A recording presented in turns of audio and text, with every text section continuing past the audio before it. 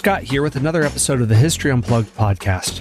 As popular as William Shakespeare and his plays are today, he was far more popular a century ago in the United States. In Gold Rush, California, miners would wait out the harsh winter months by sitting around the campfire and act out Shakespeare's plays from memory. Going to the theater wasn't just an upper-class activity, but popular among all classes of people. He was so popular that in 1849, there was a riot that broke out over a production of Macbeth that led to 31 deaths. The riot broke down between supporters of Edwin Forrest, one of the best-known American actors of the time, and William Macready, a similarly known English actor, over which one was better. Shakespeare has also been beloved by nearly every American president. Thomas Jefferson took a pilgrimage to his home, and JFK claimed that Shakespeare was an American writer. And you can see the universal influence of Shakespeare in film. There are the many adaptations by Kenneth Branagh, or Baz Luhrmann's Romeo and Juliet with Leonardo DiCaprio. We have all sorts of retellings, like Lion King as Hamlet, or Akira Kurosawa's Throne of Blood as Macbeth, or 10 Things I Hate About You as The Taming of the Shrew, or Strange Brew also as Hamlet if you want. To talk about the universality of Shakespeare is today's guest, Barry Edelstein, who's the host of the new podcast, Where There's a Will, Finding Shakespeare. Edelstein has directed Shakespeare productions for decades, and he explores all the unexpected and even crazy corners of our culture where the bard appears. We look at theater productions of Shakespeare in maximum security prisons, how he's used as part of cognitive speech therapy, and even when in 2022, many are calling into question the European canon of so-called dead European white guys, Shakespeare still survives and even thrives. Hope you enjoyed this discussion with Barry Edelstein. And one more thing before we get started with this episode, a quick break for a word from our sponsors. This episode is brought to you by Wise, the account that helps you manage your money all around the world. I lived overseas for many years, and one of the biggest bottlenecks to international living is money transfers. You want to withdraw money from an ATM to access funds from your American bank account, and you don't realize you're getting hit with a $10 charge every single time you do that. Yeah, that did happen to me. So if you're dining in dollars or want to do business in baht, what a Wise account does is let you send, spend, and receive money in different currencies. Wise is the easiest way to connect all of your finances internationally. This goes from a night out at a tapas bar in Spain to buying a property in the Yucatan. So if you're a digital nomad in Bali or want to send money back to mom, it's simple. And this is all without hidden fees or exchange rate markups. Wise works in over 160 countries, so your money's always at your fingertips. And over half of the transfers get their destination in less time than it takes to listen to this ad. Join 16 million customers and learn how a Wise account can work for you by downloading the app or visiting wise.com/unplugged. That's wise.com/unplugged. One more time, wise.com/unplugged. Your show starts off with a bang where people are talking about how in the United States in 1849, people not only love Shakespeare, but they were willing to die over Shakespeare. And specifically, this has to do with a production of Macbeth that led to 31 deaths. So this is astounding. What led up to this? What was going on that would cause people to die over Shakespeare? Yes, it's one of the most amazing stories and sadly forgotten or pretty much unknown. And it's so rich. And every time I delve into it, I find more detail that just amazes me. But there's this episode called the Astor Place Riots. Happened on Astor Place, which is in Lower Manhattan, sort of the East Village, right where NYU is today. And it was kind of the theater district. The theater district was Lower Manhattan then, not Times Square. And there was this brand new theater built called the Astor Place Opera House, which was extremely fancy, very pricey to get in. They had a dress code. There was, it was meant to be the sort of height of high culture.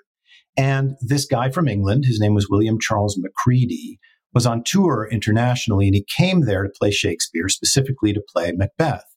And around this figure of an English Shakespearean at an upper crust opera house, suddenly around this guy accreted all these other anxieties and political issues that were sort of bubbling up in New York and in the wider culture of America at the time, and it led to violence. Let's understand some of the background here. There are lingering effects of the War of 1812 in the United States, and this has to do with national identity, what it means to be an American, which is much more solidified than in the past where it wasn't terribly distinct from British identity. So could you talk about national identity and part of what led up to this? Sure. So there's a bunch of themes that sort of come together in the Astor Place riots, and Shakespeare is in a way kind of the vessel for all of them. There is one piece of the Shakespeare theme that really is specifically at the center of it, which is who does it better, the English or the Americans? But surrounding that, I would say there were sort of three big ideas. One is this new country, newly independent. It's 1849, so it's under a century that the place has been independent. England had tried to get it back a few decades before in 1812. So there's this still sense of what are we? Who are we as a country? How are we separate from England? New York City was then and still is today extremely Anglophilic, right? It's the most Anglophile city in the United States. So there's separations there about what should our relationship to the old country be. Then there's a big class piece of this, which is that the Astor Place Opera House was built for rich people by rich people to entertain rich people with an idea of kind of high culture entertainment, as opposed to the sort of working class community, which was downtown and a whole other bunch of theaters. The working class community in New York at that time was heavily Irish. So you also get this kind of Irish versus English animosity, which of course still persists in culture today. So that's the second piece of it. The third piece of it is this whole nativist thing, which, sadly, we're continuing to experience. So that even though the Irishmen were immigrants themselves, there were other immigrant groups that they didn't like. So there's all this weird internecine rivalries between the different immigrant groups. And then the fourth big theme, believe it or not, is gender, because the rival Shakespeare actor was this guy, Edwin Forrest, who was American. And his whole identity as an actor was his manliness. And he had big muscles. I mean, you read descriptions of him today and they focus on his biceps, It's like reading somebody talking about Arnold Schwarzenegger in the 80s, It's all people boggling at his thighs and his biceps. So this whole thing about manliness, where there's this contrast between American manliness and sort of English effeteness. So, you get all this stuff, gender, nativism, immigration, class, national identity, all swirling around, and it explodes. This is something that is hard for me to understand about Shakespeare, that at some point, I don't know how long after his death, he transcended being English and became a universal figure. And in these types of nativist tensions, say in the United States in the 1840s, when there's a huge influx of Irish immigrants after the potato famine, there's lingering resentment between them and the English. It's in this American cauldron. Those who are very anti-English, no one is disavowing Shakespeare because he is English. They're trying to claim him as their own. But the thought of disavowing him is impossible. It's sort of like you could have Christians, you could have some who are, let's say, a white supremacist and a black supremacist, both who claim Jesus, both who claim that he is, of their skin color, but nobody would ever disavow him. Nobody would be so anti-Middle Eastern, one would say, that they would disavow Jesus because of his Semitic roots, where he is he's transcended the idea of race. So Shakespeare has the sense of becoming a religious icon in a sense. So what's going on at this point? And we're going to come back to this theme over and over again, where people are claiming him as their own, where he's transcended English and he's this international figure. It's such a great question. And in a way, it's been the animating question of my 30-year career working on these plays.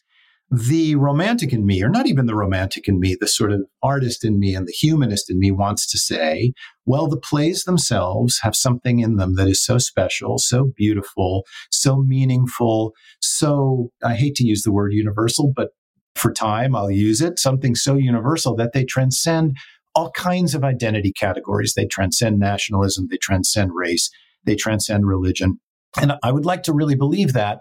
And my experience making this podcast and traveling around to all these different communities where Shakespeare is turning up seems to justify that. And I'm glad and I'm delighted by that.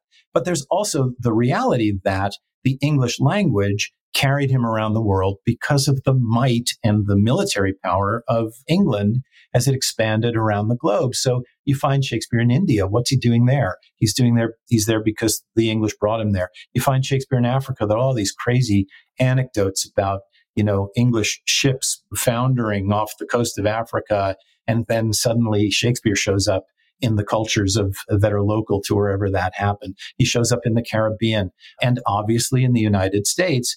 Shakespeare showed up way before we were a country in the American South.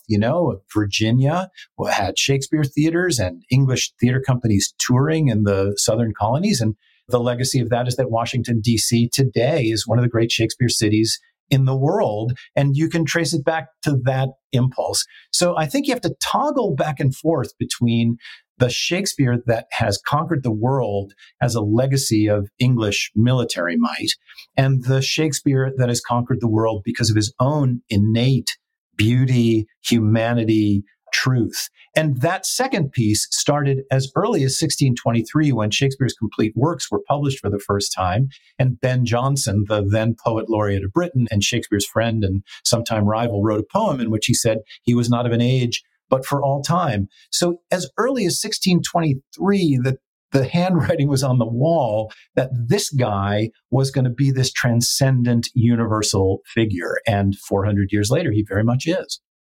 Right. And even though he's the vanguard of, let's say, English colonialism, at the time he's writing, he's not triumphalist or writing within this kind of like a Rudyard Kipling, who's very much a creature of the British Empire. In the 1590s, England is not an imperial power. And in my field of Ottoman studies, there are many articles about how the Turks are depicted in Shakespeare, and England's very much powerless against the might of the Ottoman Empire. There's this sense of fear and otherization because of this. And you can see this in The Merchant of Venice and other plays like this. But because he's been around for over 400 years, he has appeared and influenced many historical figures that we could talk about at length. You have a whole episode about his influence on American presidents. Starting with John Adams, what was Shakespeare's influence on him? So, Adams and Jefferson both revered Shakespeare. There's a famous episode where they were in England. I guess Adams was the ambassador to the court of St. James and Jefferson was in Paris. They went to Stratford, to Shakespeare's birthplace together to sort of make a pilgrimage to the shrine.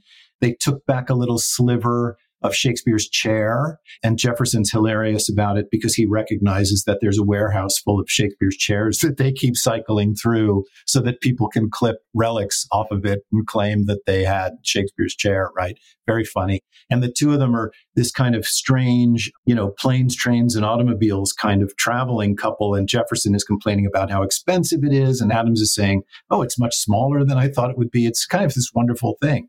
But I think that they both experienced exactly what we were both just talking about. On the one hand, on a human level, these plays just are magnificent. And, you hear a line of Shakespeare, since you could quote any one of 1,000, that resonates with these guys just on a human level. You hear Shakespeare talk about the moon at night and you're moved and touched by it. And these guys were writers and they were sensitive to literature and they recognized it on that level. But then on the other level, there's also this sense of the power that Shakespeare represents as a cultural figure. And that, I think, is where he becomes so interesting in terms of the president. So one of my guests on this episode of my podcast is James Shapiro. He's the great, great Shakespeare scholar, maybe the greatest Shakespeare scholar working at the moment, one of them, certainly. And he talks about how the presidents read Shakespeare because the Shakespeare history plays are chronicles of leadership failing. So that the presidents read Shakespeare's plays as this kind of manual of the hazards of leadership and the things that can happen to you when you make a mistake in leadership or when you make a bad decision, which is sort of this wonderfully outside the box way of thinking about it. These guys are not turning to Shakespeare necessarily for inspiration, but they're turning to Shakespeare as political science. There's this letter that Adams writes to his son where he reads Shakespeare as this sort of cautionary tale about entangling with international powers. So it's this strange use of Shakespeare as a kind of guide to leadership that sits side by side with Shakespeare as this beautiful poet who can move you with a turn of phrase. That's getting my wheels turning, thinking if Adams read something like King Lear as a cautionary tale about monarchies and not giving political power to children and preventing nepotism in their young republics so they don't have the same problems as monarchies do. I'm sure there's many books on this. There are. And there's one example. Bill Clinton writes in his memoir specifically about using Macbeth as a cautionary tale about power. So, there really is that. There's this sense that you're sitting alone in the White House late at night and you're reading Shakespeare and saying, wow, I have to be careful about that, which is just so strange because that's not the way I read him. I don't pick up Hamlet and say, better not try to murder my uncle, but the presidents read Macbeth and say, wow, I better not. Clinton is eloquent on it. He talks about power divorced from values. And it's kind of great. He's really digging into this stuff in the way one would dig into scripture or some kind of spiritual text, which moves me greatly and provokes me greatly too. What did Jefferson get from Shakespeare? You note that he took a pilgrimage to his house, so he was highly influenced by him, incredibly well read. He would have read his plays. So what was Jefferson's takeaway? So here again, Scott, this is not my area of expertise, so you'll have to forgive me here a little bit.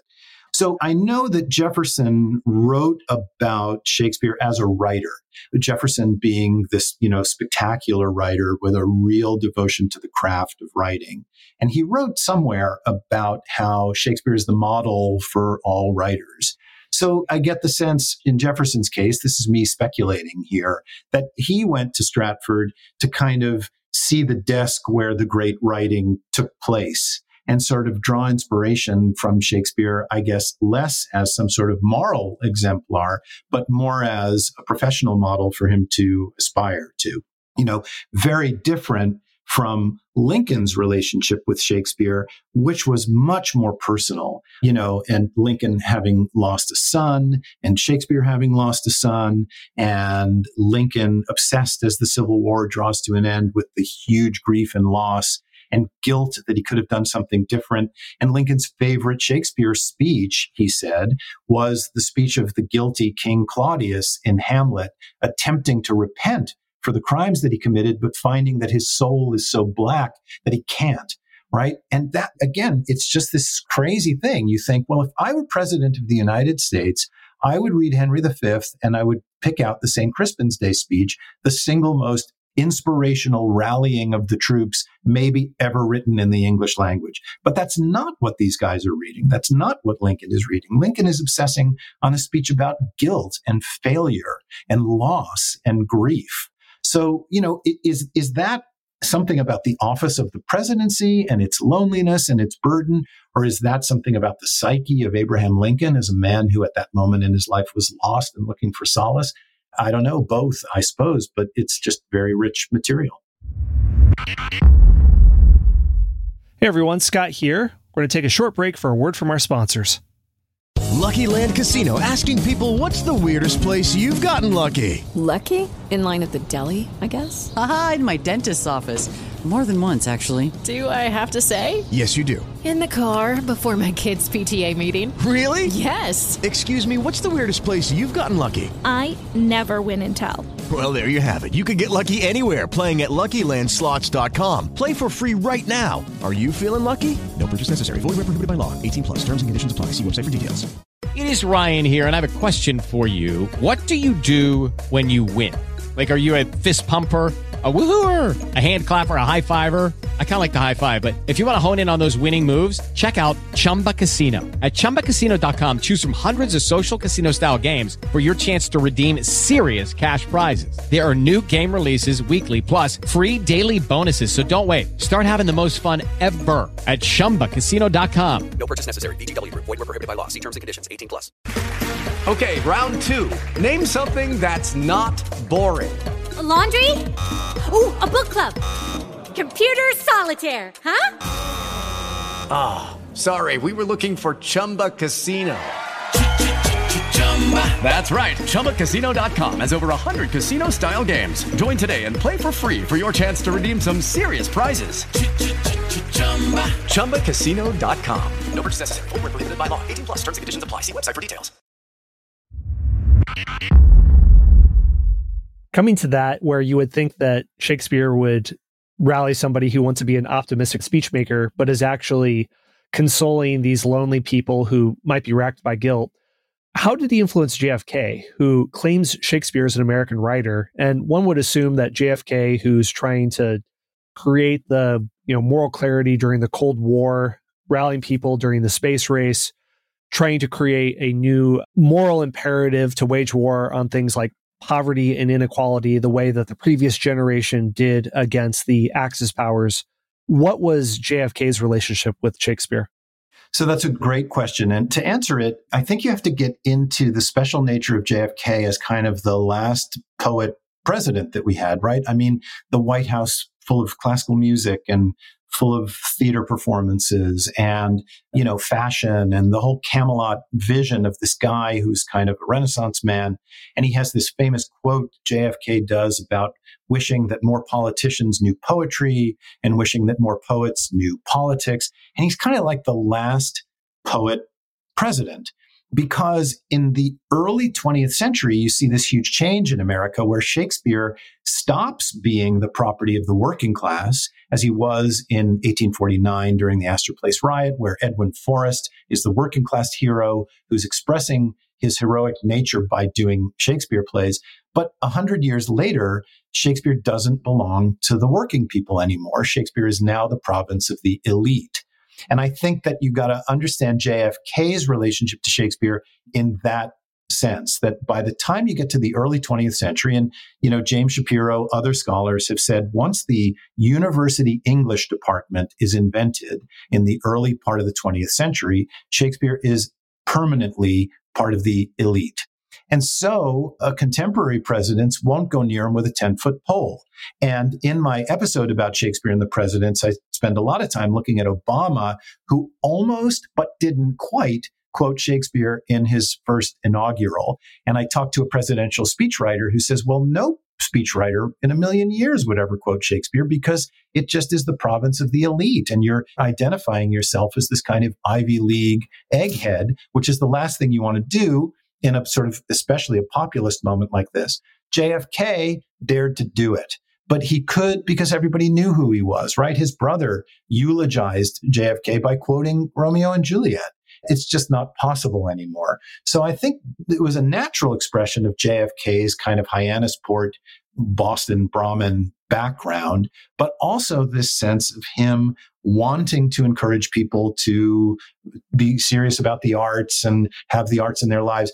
Also, on a third level, when he said that about Shakespeare being an American writer, it was a state dinner at the White House in which he honored a Shakespeare theater that's in Connecticut, doesn't exist anymore, the Stratford Shakespeare Festival. I think it was the American Shakespeare Festival. I can't remember the exact name. And he was being a little cheeky, He was tweaking the international guests that were there by just sort of flexing his muscle a little bit and making a joke. But I do think, Scott, that the bigger thing that circles JFK is this bridge between elite America and populist America and how Shakespeare kind of toggles back and forth over the course of our country's history.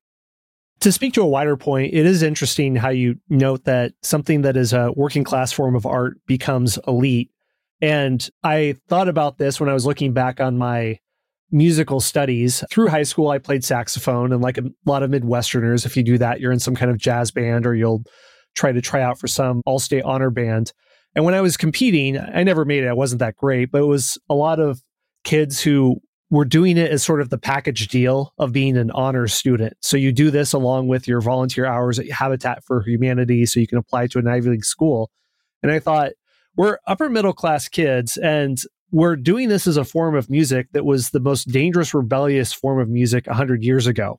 I mean, 100 years from now, are we going to be doing, will there be rap battles done by honor society kids doing NWA lyrics from 100 years before? And this thing that was the populist, rebellious, revolutionary form of art has now been tamed in a sense. So your episode, when you're looking at the work of Shakespeare as part of a rehabilitative program in a maximum security prison, it's sort of swinging back in a way, because with all due respect to, theater graduates from Juilliard who are incredibly talented, their backgrounds, they might not be able to really maybe intuit what Shakespeare is doing when he's looking at themes of outsiders like Othello or Merchant of Venice the way that a prisoner might. So could you speak to that aspect?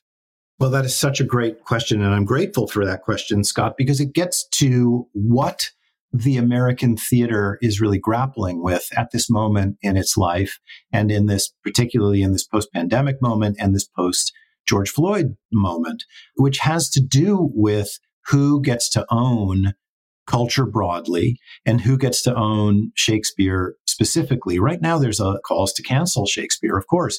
This old dead white guy who's been used as a lever to keep people out, right? The big part of the story of the Astor Place riots was let's keep the Irish working class away from Shakespeare by building this opera house where they would never be able to afford to get in. And so the American theater movement at the moment is looking very, very specifically at that, which is what can we do to start to take the theater as an art form and Shakespeare in particular back to just regular people who aren't English, who don't have an Ivy League education, maybe, who don't maybe have a lot of money, but nonetheless want to engage in all the different things that this writer can mean. Now, the American theater, of course, exists on the margins of American culture, right? We're not streaming television. We're not the movies. We don't reach millions and millions of people. The theater is local. I run the Old Globe in San Diego. It's one of the biggest, it might be by budget, the biggest theaters company outside of New York City at this moment. But in a big year, we'll sell 250,000 tickets, right? I mean, more people see a Padres game in a week in San Diego than come to see theater at the Old Globe in a year. So one recognizes where the theater exists in our culture. But because of its localness, those of us who run these theaters can make steps to actually try and share the culture more broadly and more democratically. And that's the project, which is recognizing that Shakespeare has become this elite property. What can we do to get it to regular folks who never even thought that theater might have anything for them? So just yesterday, we finished a project where we took a Shakespeare play out on tour to homeless shelters, refugee centers, veteran centers, branch libraries, senior centers, where we look at these populations around San Diego and we say, you're not buying tickets to the Old Globe because for whatever reason, maybe you're in an institutional setting where you can't, or maybe you can't afford it, or maybe culturally it seems alien to you. And of course, most of these communities are lower income communities. Many of these communities are communities of color. And so this big institution has an obligation to say, you're part of it too. All of that's a long way of coming around to your question about what we're doing in prison. So, the most marginalized population in American culture are men and women who are incarcerated. So the Old Globe is one of a number. So all of this brings us to what we're doing with Shakespeare with incarcerated populations, because incarcerated men and women are the single most marginalized population that we've got in this country. And the Globe is not the only theater that does this. There are a lot of theaters and other organizations that do work with incarcerated populations. But we have this program where we go into prisons in San Diego County. One of them is called Centinela State Prison. It's actually in Imperial County. It's part of the California Department of Corrections and Rehabilitations. Maximum security prison, isolated way out in the desert. And we send teaching artists in there to work on Shakespeare with the men who are there. And these are guys who've done, really, they wouldn't be there unless they had been convicted of really, really violent crimes. And they spend 18 weeks and they learn some Shakespeare. They study Shakespeare. There's a big culminating presentation where they will perform scenes from Shakespeare for other guys in the prison and for the staff, and pre-COVID for their families who could come in. But the most amazing piece of this is that our program asks them to write their own reflective material based on the themes in Shakespeare. So, you work on a play like Othello and you talk about jealousy. You work on a play like Henry IV and you talk about change and redemption. And these guys write this stuff that is so revealing and so vulnerable and so surprising in the context. And Shakespeare is kind of this Trojan horse who they've let in, and they understand who Shakespeare is and why Shakespeare is important. But then Shakespeare's belly opens up and out comes this whole other thing that gives them an emotional language that they didn't have before, that gives them tools to express themselves that they didn't have before. And it's just stunningly powerful and really, really, really moving. One follow-up with that, when you've seen productions of it in these different locations, like you've said, in locations in front of audiences that typically wouldn't be able to see Shakespeare in a theater setting, were there reactions that stood out to you that you saw that this or that play or this or that performance really resonated with someone that, let's say somebody who had a more comfortable middle-class life, maybe the themes didn't stick out too much and they're seeing Shakespeare more as a cultural experience or an outing or date night or whatnot. But then when you perform in front of someone who maybe lived a life that a Shakespeare character really would have lived, and there's something that clicks and they really get it. Are there any moments like that that have stood out to you?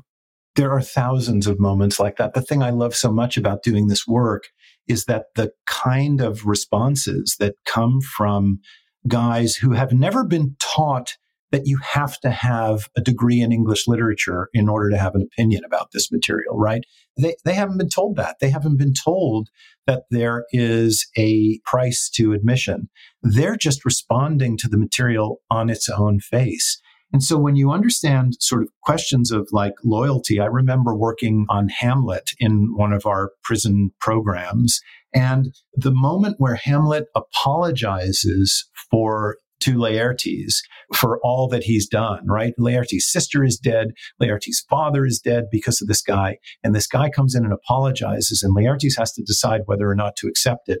You know, the conversation that ensued, the insights that ensued from these guys about how do we feel about people that have done violence to us? What does it mean to forgive? Are we capable of forgiving? Should we seek, some sort of, apology from those that we have wronged?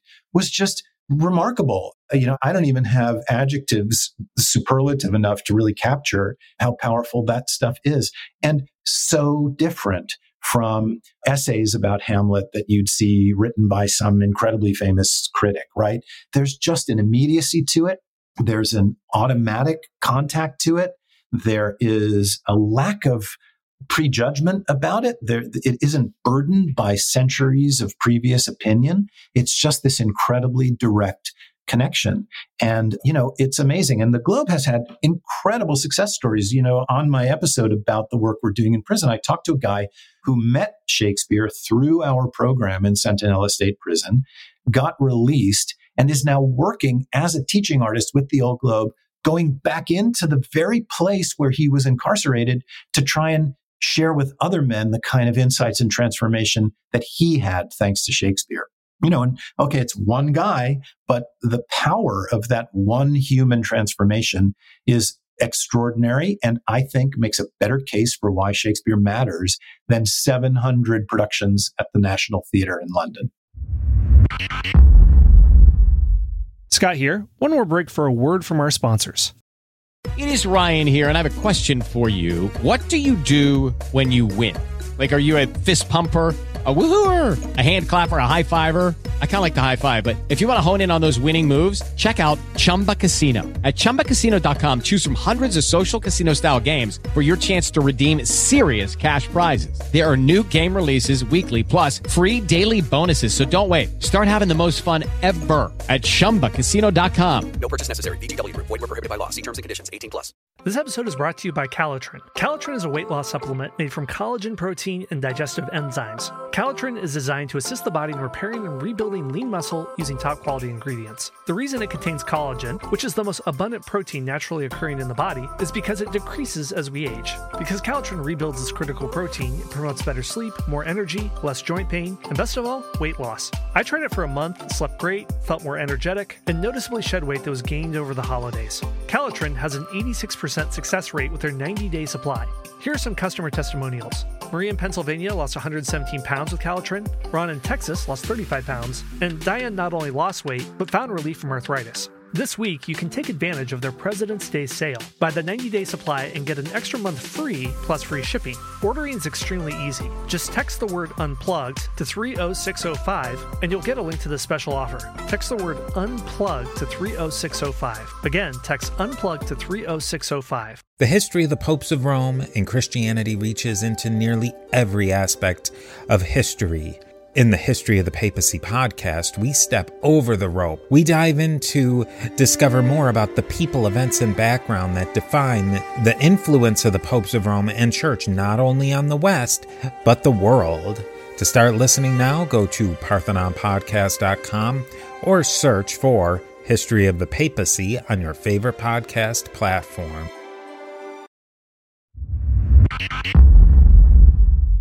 When I was prepping for this interview, I was going to ask you about adaptations and retellings of Shakespeare. So I was looking online, and there's some pretty well-known ones. There's the many Kenneth Branagh adaptations, or the Baz Luhrmann Romeo and Juliet with Leonardo DiCaprio.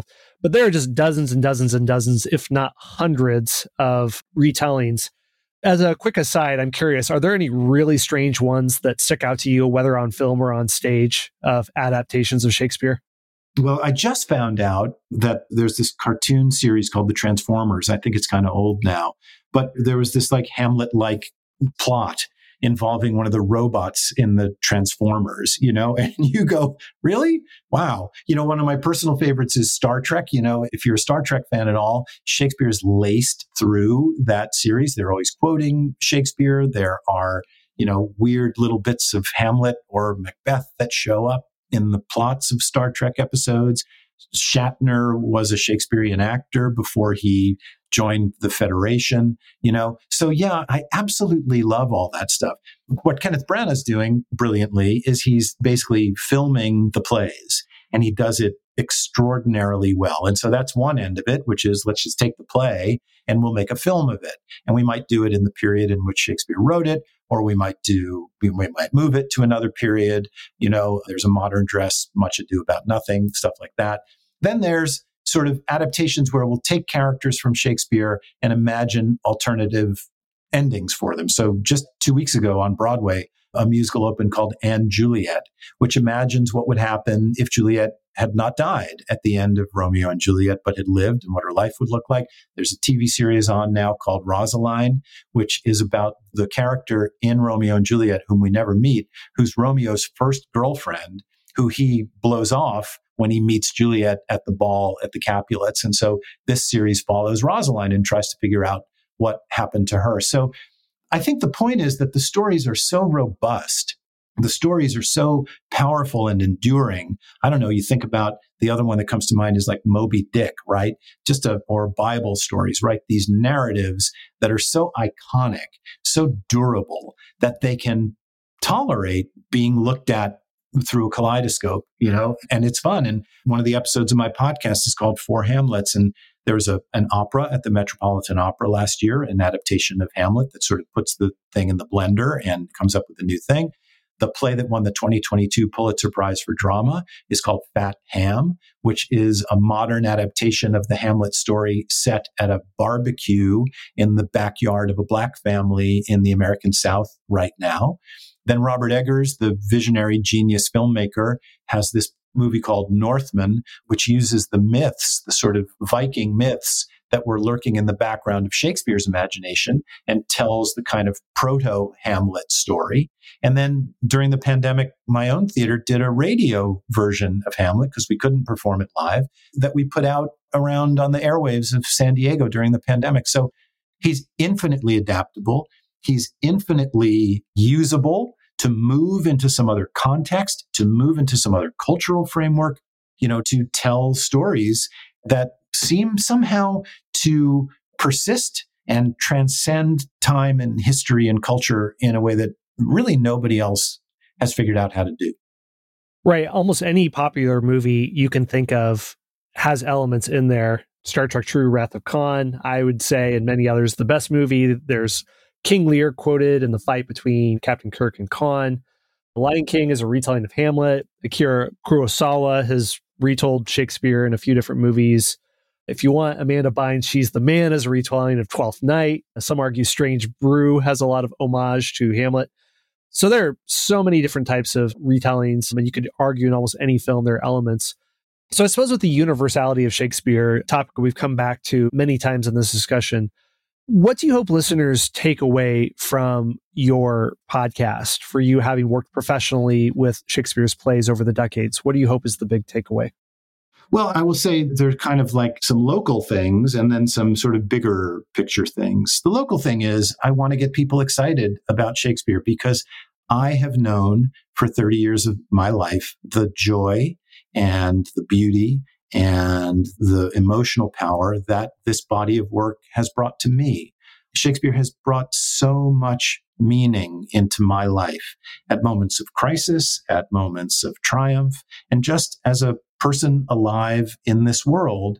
You know, the story I always like to tell is when I used to live in New York, we spent a lot of time in Sullivan County in the Catskills, a couple hours north of New York City, beautiful, bucolic, idyllic, green, verdant part of New York State. And I remember going to bed one night in April and looking out at the grass before I went to sleep. I woke up the next morning and there were daffodils everywhere, like by miracle, as if someone had come out overnight and planted hundreds of daffodils everywhere. And the first thing that came to my mind was this moment in Shakespeare's play, The Winter's Tale, where this guy sings a song that says, when daffodils begin to peer, why then comes in the sweet of the year. And I thought, exactly, Shakespeare got it exactly right. The daffodils have come in and springtime is here. So I have these personal epiphanies around Shakespeare again and again and again. And I just want to evangelize for him. I want the people who listen to my podcast to say, wow, maybe there's something in this material for me that I didn't know was there, and it'll make my life that much more beautiful. So that's one thing I really hope comes out of this. The second thing has to do with where Shakespeare is as a contested figure at this moment. You know, he's a dead white guy from 400 years ago. We know that there is this centuries-long sort of misuse of Shakespeare as a way of keeping other people out, as a way of othering people, as a way of marginalizing people, as a way of excluding people. And so there are these calls to say, well, let's put him on the shelf for a little while. Maybe Shakespeare's not what we need to do. Maybe we need to make room for some other kinds of voices.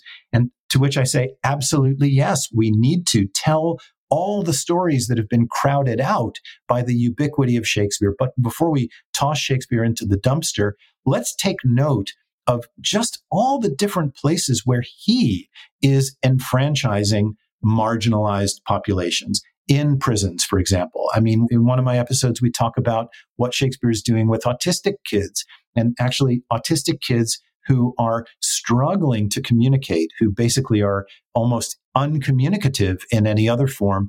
Through this one visionary person who has invented a method using Shakespeare, are now finding themselves able to communicate thanks to Shakespeare's voice becoming a kind of surrogate for their own.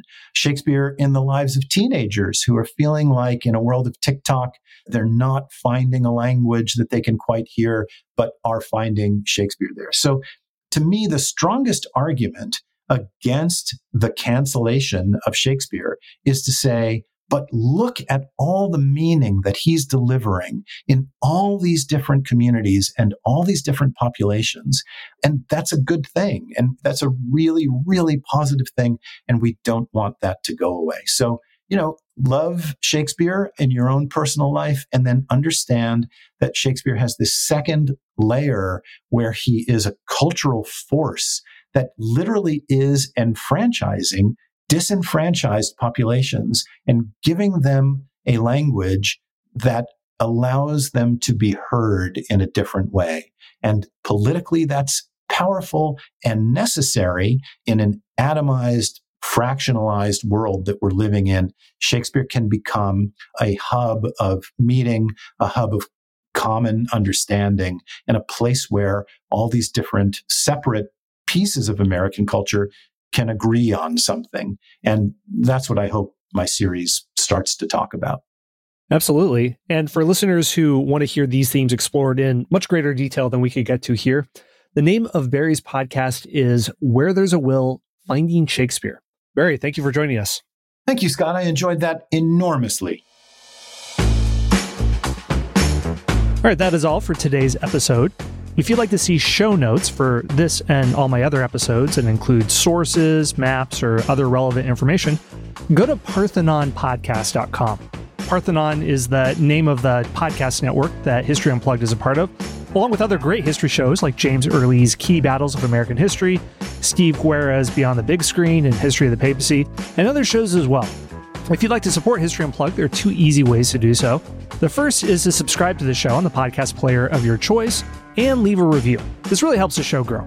The second thing is to join our membership program on Patreon. And if you do so, you can get completely ad-free episodes of the entire back catalog of the show, which is 600 episodes and growing. Just go to patreon.com/unplug. Thanks for listening and see you next time.